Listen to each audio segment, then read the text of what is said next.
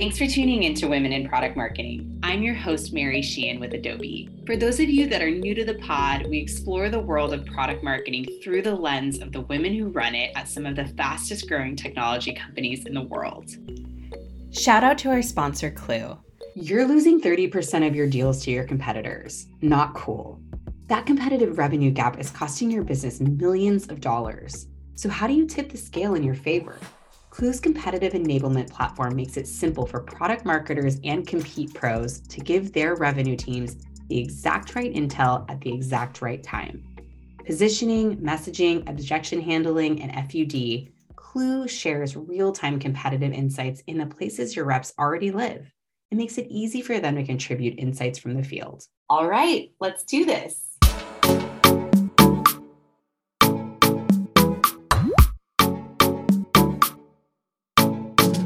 Hello and welcome back to Women in Product Marketing. I'm thrilled to kick off season 5 with Vanessa Thompson, the Senior Director of Product Marketing at Twilio.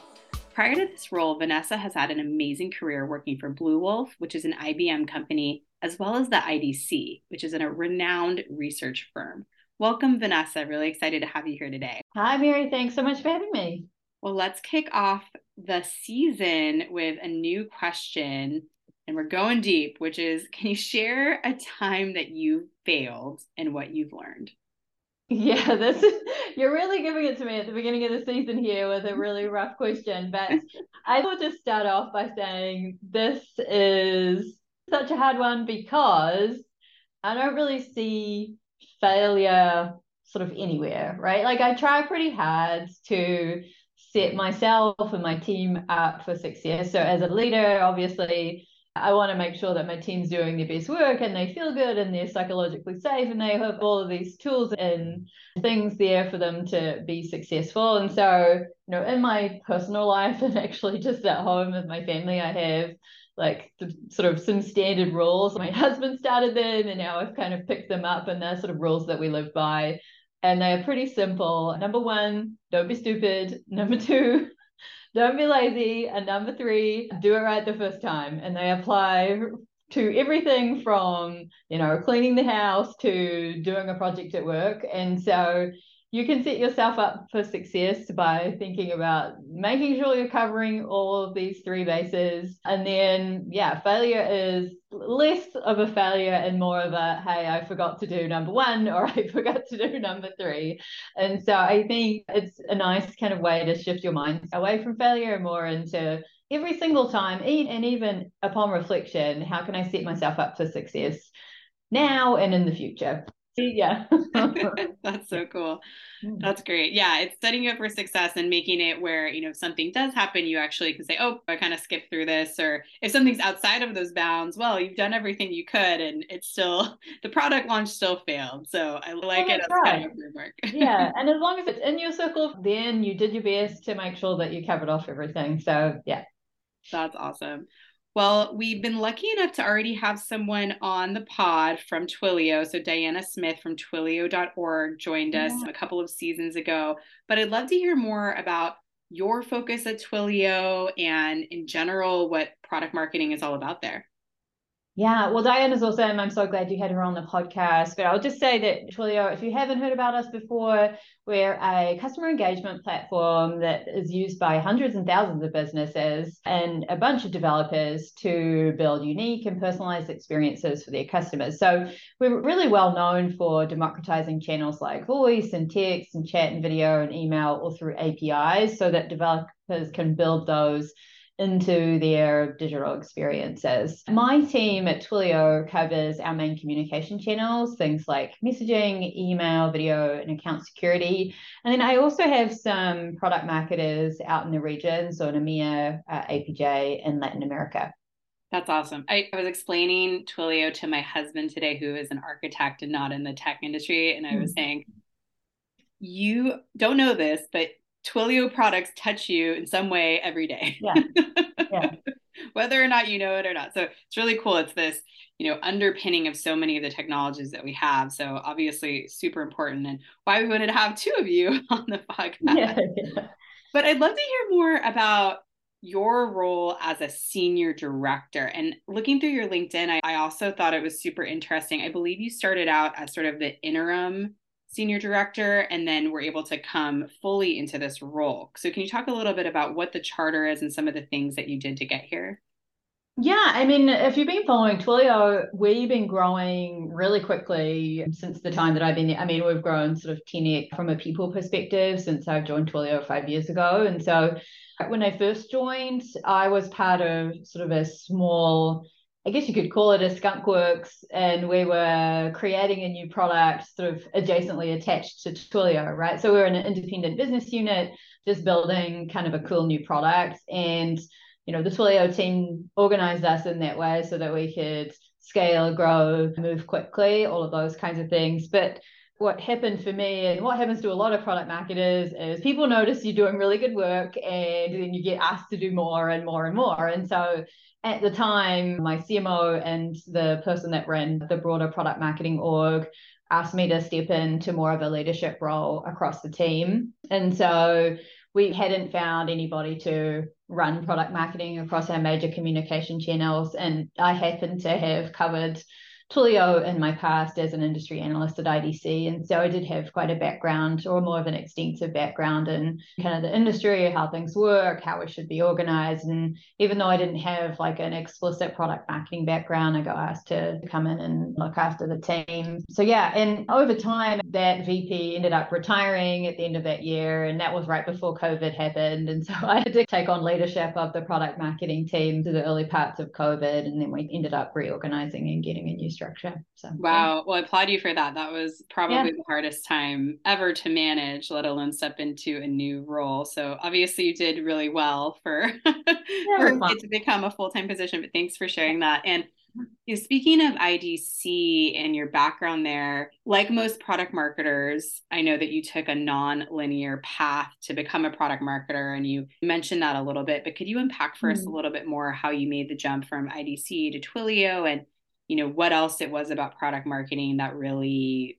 lured you to this role? Yeah, the nice thing about product marketing, and I'll kind of like work from where I am and kind of go back to where I think I figured it out, is that as an analyst, I was already working with a bunch of product marketers doing product marketing type work, right? So I was consulting with PMM leaders on like, hey, how should my pricing work, and doing evaluations, or doing custom projects on like, hey, I would need you to interview all of these C-level executives and give me some white papers on, what they're thinking about. And so I'd already sort of understood the realm or the sphere of product marketing work and been adjacently doing a lot of that work just from my point of view of the world on the analyst side. I had a bit of an interesting kind of role, a bridging role, to kind of get to where I am now, which was working at Blue Wolf. And Blue Wolf is like a Salesforce consulting firm. And so we did a lot of custom consulting with customers. And I specifically worked in the customer experience practice, doing empathy map building, like building out personas and customer journey mapping and those kinds of things. So deeply understanding customer pains to try and help them figure out, okay, what solutions do you need to deploy in the future? And so much of that applies to what we do in product marketing as well. And so I feel like I kind of went through my career in a way that was like not intentionally ending up at product marketing, but I ended up here because all of the things that I was doing sort of naturally led me in that path. Wow, that's so amazing. I don't know if I've ever heard of an analyst jumping to PMM, but that makes so much sense. And your competitive and industry knowledge just must be so amazing when you're coming over from that side. Yeah, yeah. There's a few of us. There's a few of my ex-IDC colleagues or some other industry analyst frenemies, I guess we could call each other, that have ended up in product marketing. But yeah, it's a pretty natural fit, I would say. Depending on the company, and every company operates product marketing a little bit differently. And so depending on the company, it could be a really good fit. Yeah. That's awesome. Yeah, that makes a lot of sense to me. Well, one thing we were talking about before we started recording were myth busters of product marketing. So one I wanted to run by you and tease up is a myth that the relationship between how your company is organized and how effective the PMM team is doesn't matter. I think a lot of companies just throw a product marketer into the mix because it's a hot commodity right now, or bring a product marketer in that a little bit late to the game or one that doesn't have a ton of experience and treat them as a consultant in a lot of ways. So what would you say to the myth that, hey, anywhere you put product marketing in, anywhere you plug them in, it doesn't really matter? Yeah, it's so interesting, right? Because as I've spent more time inside product marketing and talking to other product marketing leaders and just trying to understand and reflect on all the information I've learned along my career, it's interesting because, as we talked about earlier, every company sets up product marketing a little bit differently because they're sort of operate a bit like putty, filling in some gaps between customers and sales and their product team, right? And so if you are able to be strategic with where product marketing is aligned to, like in some cases it's aligned to product, in most cases it's aligned to marketing, some it's like in a different spot. But most of the time, like if you're in marketing and one of your key stakeholders is product and you don't have a really strong interlock on the product strategy side, or you're not really always exposed to sort of future looking product strategy or roadmap or like any of those kinds of things, and you're not part of the conversation, it becomes difficult to do a really good job because then you're not able to build that bridge between product and the marketing org and the rest of the go-to-market team, right? It can be really difficult to, if you are set up as more of a consultant to the other marketing functions, like if you're not leading and driving messaging and positioning, and that doesn't flow through into content and campaigns and like all the other teams that should be kind of really centered around your positioning, messaging, narrative, then it becomes difficult for everyone to be sharing the same narrative with customers and to be consistent. And so, yeah, it's just an interesting one. I think about that a lot, but it also impacts who you hire in your PMM team and how your team is organized, right? There's so many different things, right? If you are really well connected to your product team, you might find that your PMMs are more product centric than marketing centric. And if it's different, then maybe you might have more PMMs that are kind of quote unquote marketers versus like actual product experts. So it's a really interesting one to think about. Is many of the folks that listen to this podcast, I know they're sort of moving up through their companies and their organizations. And so it's good to sort of think about the broader role of product marketing and how it can impact overall success of your go-to-market team. Awesome. So the myth is busted. It does matter. You have to think about it strategically. Love it. Well, great. We're going to jump into some of your recent AMA questions. Unsurprisingly, one that you did recently was about market research, and another one was about sales enablement. So let's start with market research. And I guess just kind of broadly, what are some of the top methods that you have for conducting effective competitive research?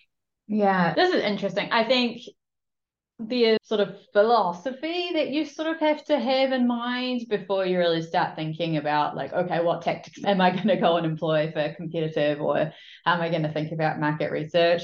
To me, market research is really broad. It encompasses things like, what are our customers saying? How can we use that in content marketing? How can we use that to drive thought leadership? How can we use that to help our customers understand more about what we do? How can we help our customers understand how much value they're going to get? And so there's one arm, which is like, we can activate all of that information that we're collecting or that research that we're collecting. And then on the other side is, what is going on in the competitive environment? How are we thinking about our place in the universe of options that a customer could potentially have, and how are we placing ourselves there? And so there's a lot of, how do we work with the analyst relations team to do well in all of the analyst reports and all of those kinds of things too. And so I think broadly, you have to understand philosophically what your perspective is. So both on the thought leadership activation side, and then like, how do we represent ourselves out in the competitive environment, and particularly to the analyst and the investor community. Yeah. Awesome. Thanks so much for going into that. Yeah, I love thinking about the broad strokes philosophy rather than just jumping into the tactics, because you can obviously, there's a lot of things you can do to get competitive intel, but just making sure you understand what are the most important things to your company, that makes a lot of sense. Mm-hmm. Yeah. So another question that was one of the top ones for the market research AMA was about the product development stage. So before that happens, how do you present market and buyer insights to product? So what do they own at this stage? I think related to this, and a lot of questions we get and talk about on this podcast are about, influencing the product team. So how might you use documents like this to actually present insights that could affect the future roadmap? Yeah, one of my biggest learnings from the analyst world is you kind of already know what you want the data to say before you go and get the data. And so in some ways, like, you have to think about what the goal is before you even go into building a document or presenting your insights. You have to have some sort of point of view in mind and create a hypothesis that you are going to either prove or disprove to yourself. Not using that to prove or disprove it to anybody else yet, because you're basically stating your opinion and making sure that you're validating whether that opinion is valid or not. And so I think having that in mind before you even start is probably the best thing to do. If you've got some trusted advisors inside the company, whether it's on the sales side or in your customer org or product or anywhere, and you want to just run that kind of quote unquote goal by them just to validate that at the highest level before you get started, I think that's the right, that's what I would typically do and what I encourage my team to do, just to make sure they're kind of on the right track. But yeah, based on that, you could do a bunch of things like go and get some total addressable market data. Like, is it even worth my time going to look into this new market? What is the serviceable market? Like, can we even go and address this based on our current set of products and features? And like, is this business that we're able to go and access? And so I think that is a really healthy to do. It is quite different than the regular product marketing work that we do. Creating a TAM is quite different. And so I know some PMMs do it, some PMMs don't. It's actually probably a good exercise to just go through it once in your PMM life to actually go through and figure out how to build a TAM. Like, some companies have whole market intelligence teams that do this. I spent a bunch of time with the folks at Adobe when I was an analyst. And so, like, they have a huge team that works on just the raw data, and they work with the analysts and they spend hours and hours poring over the growth rates and things like that. And if you don't have that team, though, you might want to spend a few minutes like setting yourself up for success and trying to understand, are there any reports or forecasts that I can look at that help me better inform myself on what's going on in the market and the goal. And then really any kind of detailed analysis after that would really just be more like a discussion document, like, how much is the revenue opportunity? What are the key use cases? What are the key industries? Like, is there any customer concentrations that we can already see based on these use cases in these industries? Like, are there natural product market fit type of use cases? And so I think there's a whole host of things that you could take a look at after that can help drive really good discussion. And at that point, you really just want everyone's input, because everyone in the company knows something about our customers and knows something about what we want to do, and they might have a bit of a different take, so you want their input at that point. And so yeah, that's how I typically go about these kind of things. Yeah, I love it. And I'll recap. The hypothesis, I think, is really strong, just so you can get alignment. Hey, does anyone care about this hypothesis? Is this something we should even be looking at? And then also, I think there's a lot of questions about, especially at bigger companies, about ownership. Who's going to do TAM? Who's going to look at competitive intel?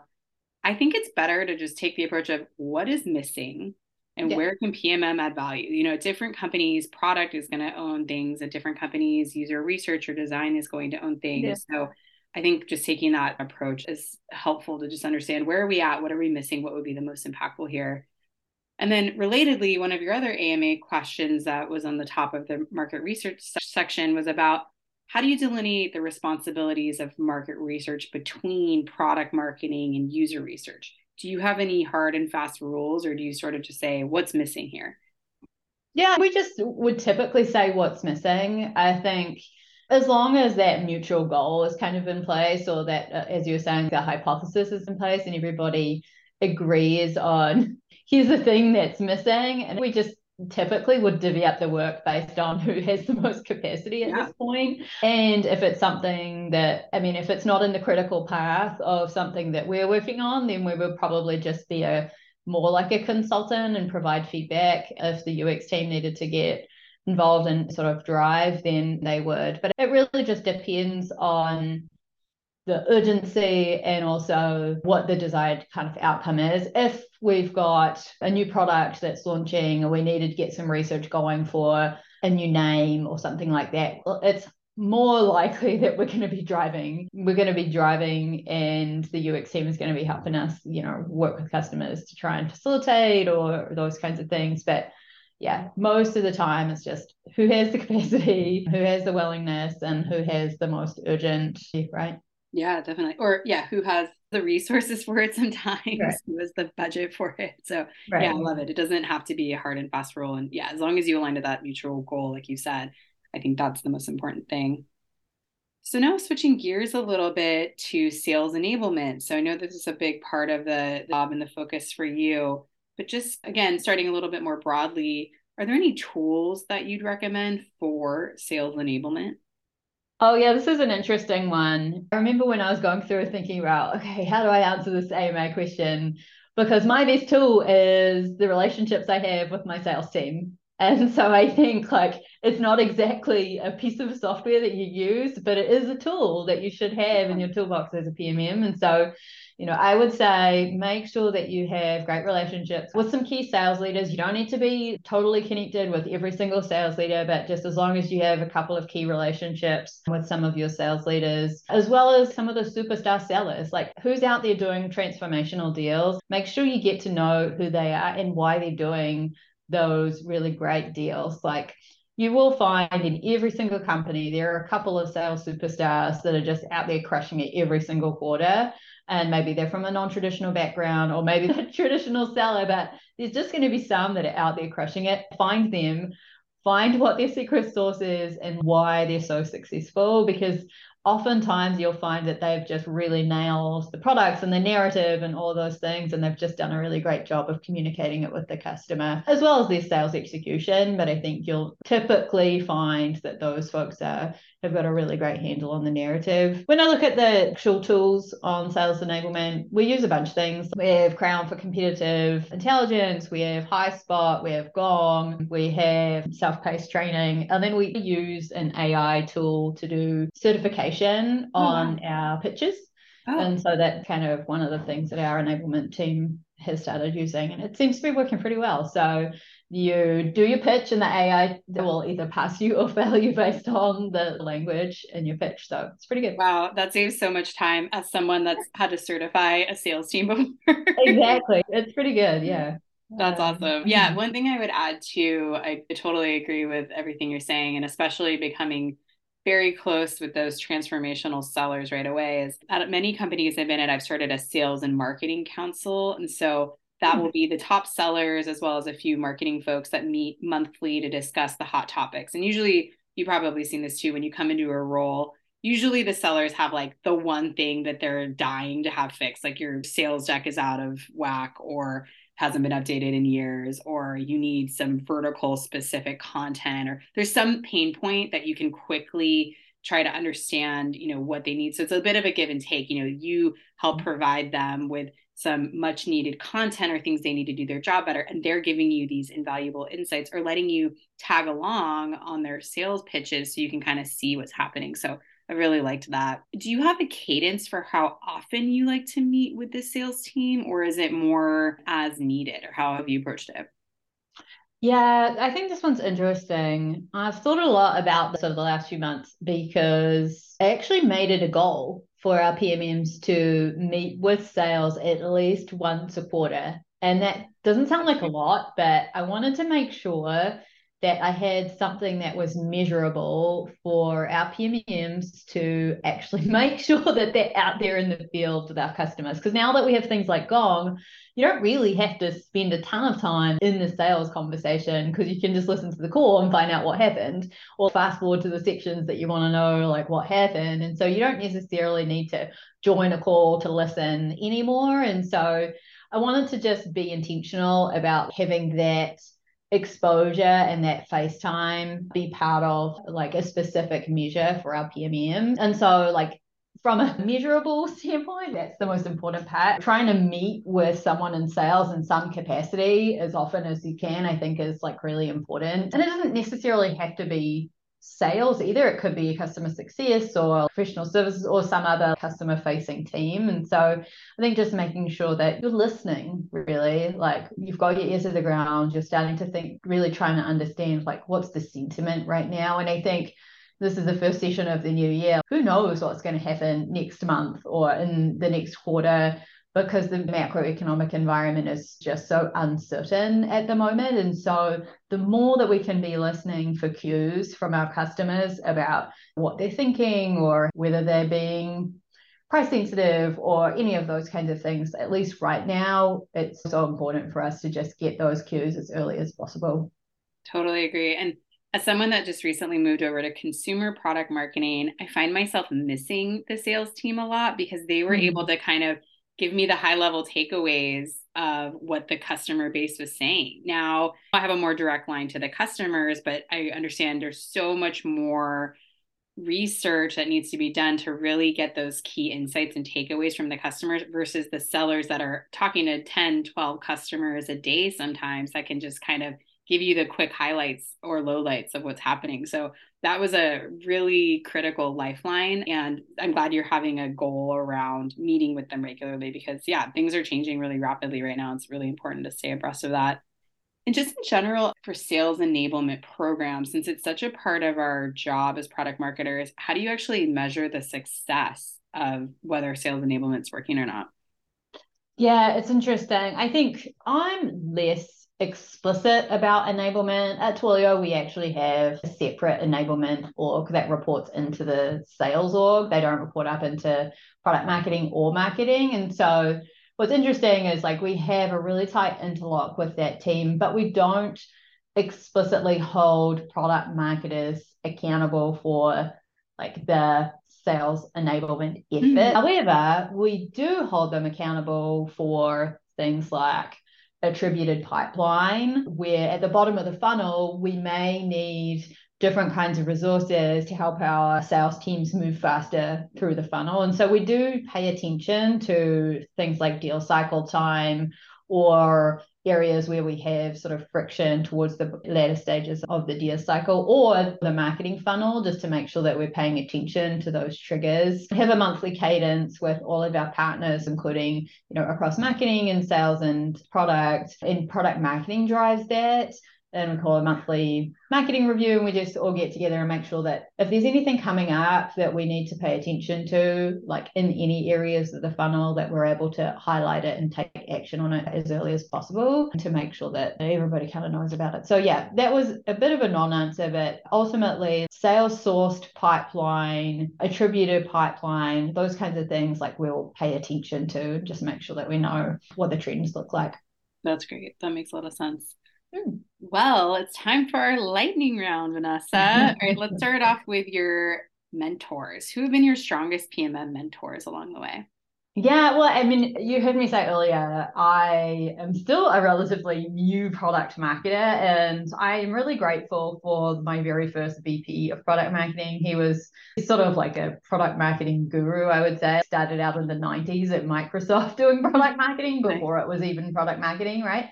And so I learned a ton from him just in his style and the things that we should really pay attention to. But actually, I feel really lucky that at Twilio I got to learn from some really excellent product marketers. Like my CMO was formerly a product marketer, and even our chief operating officer, George Hugh, was head of product marketing at some stage in his career. And so both of those two have their own styles, and I learned a lot from how they think about marketing our products and just in general, like the broad strokes sort of leadership style around how to do really great product marketing. So that's awesome.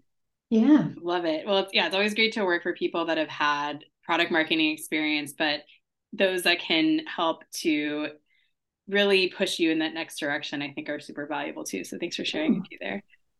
All right. What has been one thing that has been incredibly important in terms of growing your career? This is interesting. I really just follow my nose, but effectively I am a builder, right? I really like to create opportunities or get myself into something. I'm pretty intellectually curious, and so I like to take on pretty meaty projects to figure out how to change the face of doing something, right? I feel really lucky that at Twilio, I joined at a time where, we did go through a pretty massive hiring spree, and we had to really change the way that we did things multiple times since I've joined. And so we've kind of revamped how we've done enablement, we've revamped how we've done product marketing, we've revamped how we've done like a bunch of different things, right?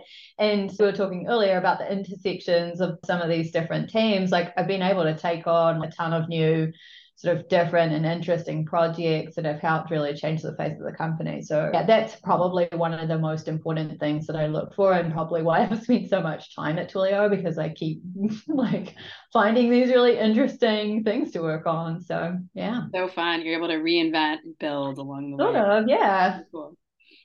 All right. What about networking? Love it, hate it? Do you do it?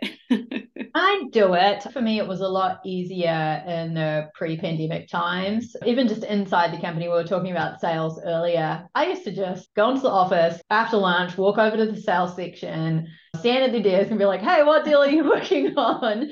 And then I would find out right away, right? It's a little bit harder now. It's like, reach out on Slack, try and figure out who you know, like, hey, what's going on? And unless you're really active and trying to go to all the sales happy hours, you don't get as much exposure to that serendipitous info. So the internal networking has become a little bit more difficult, I would say. But the thing that I do love doing is just meeting up with customers at events. One thing that I really missed during the pandemic was booth duty. And I never ever thought that I would say that ever in my life, right? Like, whoa, be careful what you wish for. I know, right? But the thing that I really missed about it was you could show up and you could test your pitch with a customer, and they could give you that real-time feedback. You could get their body language, when they're nodding and when it's like you're losing them. And so that part I really missed, because I think for 2 years we just didn't get that really personal loop on, is this messaging really working? Like, do I know that my stuff is going well? So connecting with customers at events is still like the very best way to find out what's going on and build those connections. Yeah. That's so funny. I just did that at Adobe Max conference, and it was like 5 hours a day, and I was so exhausted. But it was so amazing because I met so many different customers, and I was able to kind of think about all the different pain points they're having and start thinking about customer segmentation based on a lot of those conversations. So it was worth it. But I was like, wow, I need more caffeine next time. Exactly. I mean, it's a lot, right? Because it's sort of like building up your tolerance. You have a glass of wine at night and you're like, okay, yeah, that's fine. But when you don't have any, you're like, oh, no, wow, that was a lot. And so when you go to an event for 5 or 6 hours a day for a couple of days, you just get so wiped out, but it's so worth it. Yeah. Totally. Love it. Well, I'll see you at the next conference. We're going to booth. Awesome. All right. Last question for you, Vanessa. Why product marketing? Great question. I think product marketing is just a nice mix of my natural aptitude. It's a nice mix of the skills that I've developed over time. I like looking at the big picture and the details at the same time. And I'm sure that sounds like or feels like a bit of a misnomer to some people, but I truly do like the variety of being able to say like, okay, well, 1 minute I'm being strategic and the next minute I'm going to context switch and I'm going to work on like, hey, what's going on with this TAM data? And hey, I'm going to be like, oh, okay, what's our thought leadership going on? Right. Like, so you're able to just truly see a lot of different things pretty regularly. And I just enjoy the variety of being exposed to different functions and teams and learning about how the rest of the company works to figure out like those gaps that we were talking about earlier, like where can we slot in and add value and really try and make sure that we're having an impact across the company. So yeah. Love it. And if people want to hear more, can they reach out to you on LinkedIn, or what's the best way to stay connected? Yeah, reach out to me on LinkedIn over the break. Got rid of my Twitter, so that's not a thing anymore for me. Okay, a Twitter cutter. Reach out to me on LinkedIn. I would love to be connected. There is still a lot of kind of online stuff happening, so happy to make those connections over LinkedIn. I also have a few kind of product marketing sort of seminar type of things that I've done. Early in the pandemic, I did one with the New Zealand Trade and Enterprise team, and I posted online. Vanessa this whole philosophy of doing product marketing, or the end-to-end 5-step flow of how I look at the world. And so if anyone's interested, that's linked on my LinkedIn profile. Amazing. And then I have a whole worksheet and workbook and all of that I produced alongside it. So yeah, happy to share that with anybody that wants it. Great. We'll add that to the show notes too. That sounds Yeah. fantastic. Well, so great getting to know you. This was so much fun for me. Thank you for being the first interview of season 5, and wish you all the best. Thanks again for joining. Thanks so much for having me. Bye. This show is produced by ShareBird, the knowledge sharing platform for the fastest growing teams. It's the place to get on-demand answers to your questions and learn from leaders in the top of their field. Want more advice and insights? Head to sharebird.com.